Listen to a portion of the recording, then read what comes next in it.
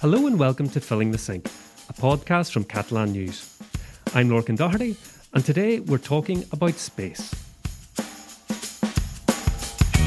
By the time you're listening to this, at 7 minutes and 12 seconds past 7 in the morning on Saturday the 20th of March to be precise, Catalonia, all being well, will have launched its first nanosatellite from the Baikonur Cosmodrome in Kazakhstan.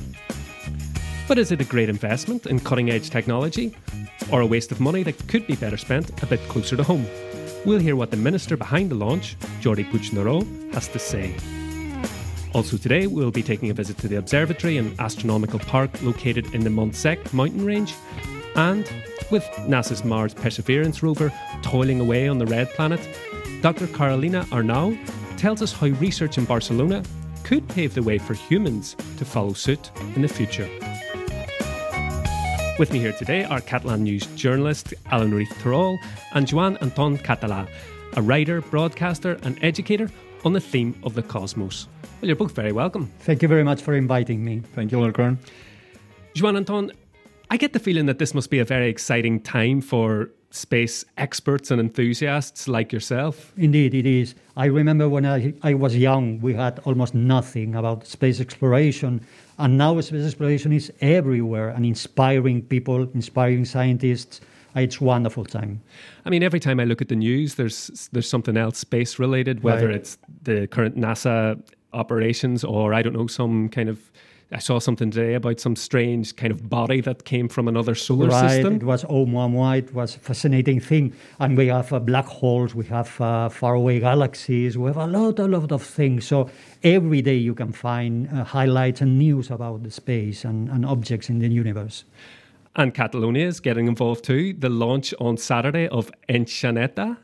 Alan, tell us about that name. Yeah, the name was chosen by children. It was an initiative also including the Infoca, which is the news program for children in Catalonia. And Enxaneta is basically the person that goes on top of the castells, the human towers. It's usually a child. A very small child, because like there's a lot of people on these human towers, so you don't want like someone very heavy on top of that. Yeah, if anyone hasn't seen them, you have to check this out. There's a huge cultural tradition here in Catalonia, these human towers, so the person right on the very top of everyone, they're called the Enxaneta then, and that's the name for this first nanosatellite. Yeah, I think it's a good name. It's a good name, and I read actually that in the competition to name it, it was 5 girls from across Catalonia all came up with that one, and which won, which is interesting as well, because we often talk about, getting girls involved in science. So that's great to see as well. It is. It's a wonderful thing for our image, Catalonia image, to the world. And also it's a brave thing, because, this person that goes on top of the castle has to be very brave. So they are young, they are brave. This is our nanosatellite. Nice. So the first nanosatellite being launched from Kazakhstan, but it'll be monitored and controlled from an observatory here in Catalonia. Yeah, exactly. The observatory is located in the Montsec mountain range. I actually went there recently, and they explained me like all that will be involved in the monitoring process. Okay, let's take a listen. Montsec is a mountain range in western Catalonia. To the south, it looks over the vast plain of Lleida, and up north, it offers a breathtaking view of the colossal Pyrenees. On top of Montsec, over 1,500 meters above sea level, there's an astronomical observatory. Its director is Josep Colomer, and this is a great spot to do his job. The weather is better than other places in Europe. The light pollution is much better. So for astronomy, this is a good place. And it's also perfect, he says, for monitoring nanosatellites, like the ones the Catalan government is launching as part of its new space program. This satellite will collect data from 100 sensors spread around Catalonia to measure different variables, like water level in rivers, for instance, or contamination. The second satellite will be for Earth observation. This is more connected to the effects of climate change. Colomer has brought a model of a nanosatellite for me to see, and it's really worth its name. The core, with all the electronics, is barely bigger than a coffee mug, and the entire structure, including the thin metal frame, is about half the size of a shoebox. Despite its dimensions, it's extremely resistant, first to endure the launch, and then to survive the freezing and boiling conditions in outer space, with temperatures changing by hundreds of degrees depending on whether it gets direct sunlight. While we speak, satellites keep orbiting over our heads. It's impossible to see them with the naked eye, but by looking at the huge parabolic antenna chasing their position, one can look up in the sky and imagine where they might be. Sadly, the observatory is not open to the public, but very nearby, at the foot of the mountain, the Montsec Astronomical Park looks just as impressive, delighting visitors with its moving dome and massive telescopes. Coincidentally, it resumes night tours on March 19, just a day before the Catalan government launches its first satellite. Our thanks to everyone at Montsec Observatory and Astronomical Park. A couple of things that struck me there was the fact that they said the weather has to be good, because I was in a night sky observation park in Ireland for about 2 weeks and I didn't see that many stars. Did you have good weather in Ireland? It was pretty cloudy. I mean, the thing is there was no light pollution. Right. So when it was clear, it was spectacular, but it was cloudy a lot of the time. So that's important. Very important. You have to have clear skies and also very far away from cities, for example, because the light is very harmful for your experience.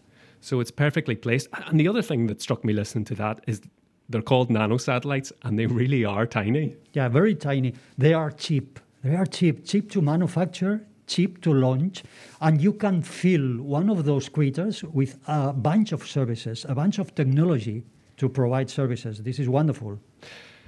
Not everyone applauded the news of the Catalan Space Agency when it was announced last year. There was a little bit of criticism, definitely, and some kind of gentle ridicule, I would say, in some quarters as well. Yeah, I mean, we heard a lot of talk of this Catalan NASA, and I guess the idea is that Catalonia not being a state, like at the international level, it doesn't make sense for Catalonia to have its own space agency. There's also the European Space Agency. And that's one of the things we mentioned when I interviewed the minister, Jordi Puigneró, recently. He was quite clear that it's not NASA. This is what he said. It is obvious that it is not a Catalan NASA. Our aim is not to launch or to bring astronauts to other planets or to explore the outer space. Our aim is the main objective of this agency has an industrial purpose behind, which is creating jobs and giving connectivity to Catalonia from space. Our goals and our aims are very far away from what NASA is today. Joan Anton mentioned there that not only are these satellites very small, but they don't cost much in the grand scheme of things. And there's been a bit of debate about how much money this is costing the public purse. The Catalan government estimates that the initial investment of this program will be 18 million euros. By 2025, they hope to create 1,200 jobs and also a turnover of 280 million euros. But there's also some experts who have questioned whether the space industry is the best place to put your money if your goal is to get a lot of money in return. Yeah, in fact, as Mr. Puigneró said, the Catalan Space Agency has nothing to do with space exploration. It has to do with providing services. So it's a platform for companies to provide services based on space. This is a new economy. It's called New Space, and it's creating jobs all around the world. Will create huge opportunities for companies, for knowledge, for technology improvements. So the thing here is that we are investing our euro. This is peanuts. So in the big context of the things, the figures are peanuts. So we are investing money in our future to provide services that will benefit everybody. We will be using everyday services. This is called Internet of Things concept. And without even knowing that these services are provided by satellites in the space. We are investing money. If we don't do that, others will do. And the argument that Puigneró also makes is that investing in healthcare, education, and investing in science and technology, they're not mutually exclusive things. In order to be able to invest in our education system, in our healthcare system, we need money that has been created by companies and by the economy in order to be able to distribute this money much better. So I think both things are compatible, and I think that the amount of money we are investing and dedicating to the new space economy right now in launching these satellites and creating it is very proportionate to the what Catalonia is today. So tell us a little bit, Joan Anton, what this first nanosatellite is going to enable Catalonia to do. Okay, this first nanosatellite called Enxaneta has 5G technology, which is an improvement over the technology that we are using for connecting things like mobile phones, etc. And will be providing services related to, for example, monitoring the land usage, for example, the development of cities or the sea level, even elderly people living in remote areas and monitoring the data about the health of these people. So a lot of services will be available. So the satellite is the first thing, so putting a satellite in orbit to provide the services. Second thing will be companies using the services and the data of that satellite to provide the services. And this is the key thing of the point of everything that we are talking about. So creating data for other companies to create business related to this data. And what about those people that say, well, we have the European Space Agency, there's no need for a Catalan Space Agency? This is what I said before. So here we are not talking about space exploration. We are not sending astronauts to the moon or going to Mars. We are creating a platform, a business platform for developing the knowledge and the technology here in Catalonia. As I said, this is unstoppable. If we don't do that, others will come here and do these things for us and will take the profit of this in terms of knowledge, technology, and everything. So I think it's a good common sense to invest on that. Now, Mars has been in the news a lot recently with NASA's Perseverance rover sending back photos and videos from the red planet. But what would be needed to send humans on a similar voyage? Well, our colleague Cristina Tomás-White has been finding out from Carolina Arnau Jimenez, a researcher here in Barcelona. Human exploration of deep space might not be as far off as we once thought. A group of researchers at the Autonomous University of Barcelona are part of the Microecological Life Support System Alternative Consortium, also known as MELISSA, led by the European Space Agency. Their goal is to create an artificial, self-contained ecosystem that produces food, water, and oxygen for long-term space missions, since launching with all of the required supplies would simply be impossible due to their mass. I spoke to Carol Arnau Jimenez, the MELISSA Pilot Plant Technical Coordinator, to find out what this actually entails. The main objective, let's say, is basically to recreate an ecological system, but in conditions much more extreme than the ones we have here in the Earth. For example, to allow life in adverse environment like Mars. All in all, the MELISSA Loop has 5 compartments that make up its circular ecosystem, which one day will allow astronauts to explore parts of space that are currently out of reach for them. Compartment 1 is the one where all wastes are treated, including all human waste. Then it moves to the second compartment. Products are being degraded. Then the third compartment, it's where nitrification is performed. Then ammonium from urine is converted to nitrate. The fourth has algae and other plants that use the nitrate and absorb CO2 to produce oxygen, food, and drinking water, while the fifth is where the crew, currently made up of rats, lives. Although the project's goal is to facilitate faraway space travel, the research also has benefits on Earth, such as with wastewater management, and could even end up helping to tackle issues like climate change. We have accumulation of CO2 in the atmosphere, and the project could help or could progress on the problem of the capture of CO2, let's say. The last experiment we did, connecting 3 of the compartments for 1 year. And we had animals living there, breathing the air produced by our algae. And the CO2, it's not being accumulated because we are consuming again for the algae. The Autonomous University of Barcelona began working on this project 26 years ago. all space technical programs, let's say, they are long term because everything is new. You have to explore a lot.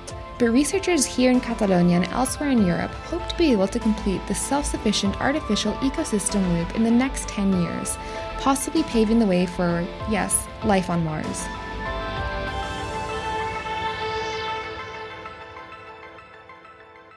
Our thanks there to Carolina Arnau Jimenez. She was speaking to our colleague Christina Tomas-White. And a nice Bowie reference there at the end. Joan Anton, space exploration really captures the human imagination, doesn't it? In terms of, like, you get all these pop culture references in film and in music. It does, and inspires people, young people, and not only young people, but, thinking about Mars, for example, and imagine the rovers that are exploring that world. This is another world, and the eyes of the rovers are opening to a whole new world. So this is wonderful, and looking for life there. And actually, there's some Catalan technology on board that rover. You're right. So we have a group of nanotechnologists in the UPC. UPC is the Polytechnical University of Catalonia. And they had designed and built some nano chips that are inside the MIDA, M-I-D-A instrument inside Perseverance. This is the meteorological instrument of the rover. In fact, we have 3 meteorological instruments on Mars, Perseverance, Curiosity, which she is the other rover alive on Mars, and inside it's not a rover, she is not moving. But we have 3 meteorological bases on Mars, and this group here in Catalonia has developed some chips that are inside this instrument of the Perseverance rover. As your work as a writer and broadcaster and educator, do you see that people are getting more interested in space as a general topic? Yes, of course. This is exciting times for everybody. And there are a lot of questions coming from young people in the terms of what do I have to study in the future to be involved in that space exploration endeavor.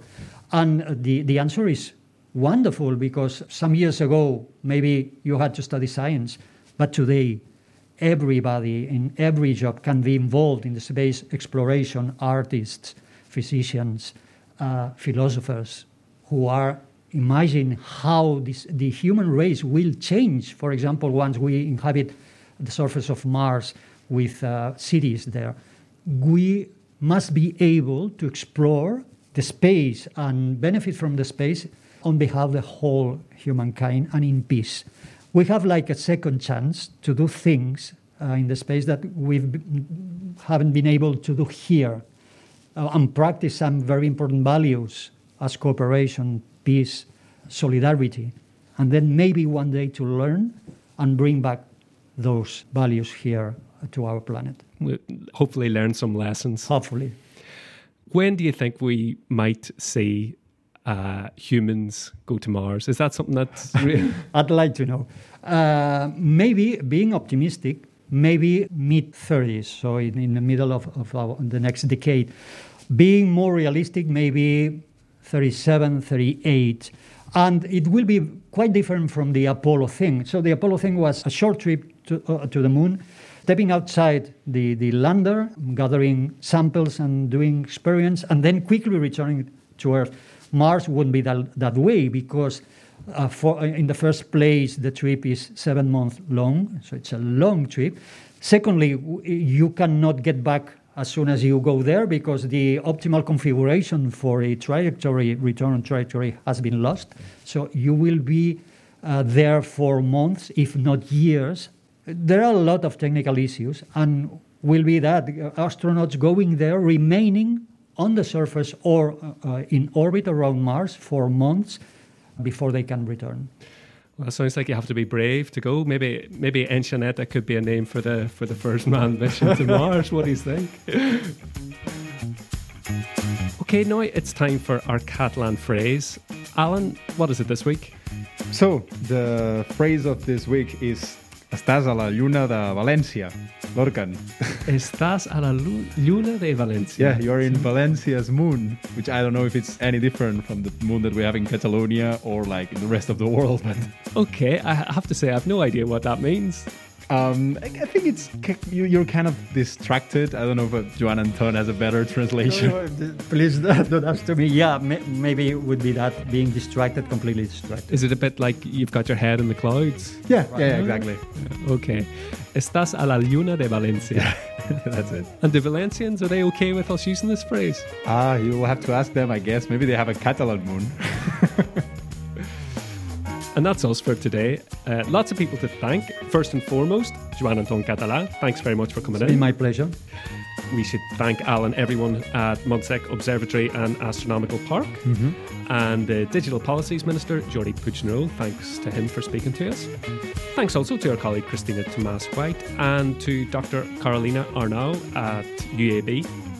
Last but definitely not least, thank you very much, Alan, for joining us today as well. And you learned a new phrase. This was our 20th episode of Filling the Sink. Can you believe it already? So do check out catalannews.com or wherever you normally listen to podcasts to see if there are any other episodes that might take your fancy that you might have missed. Next week, we're talking about the Spanish monarchy. Until then, from all of us here at Catalan News, bye for now. Adeu.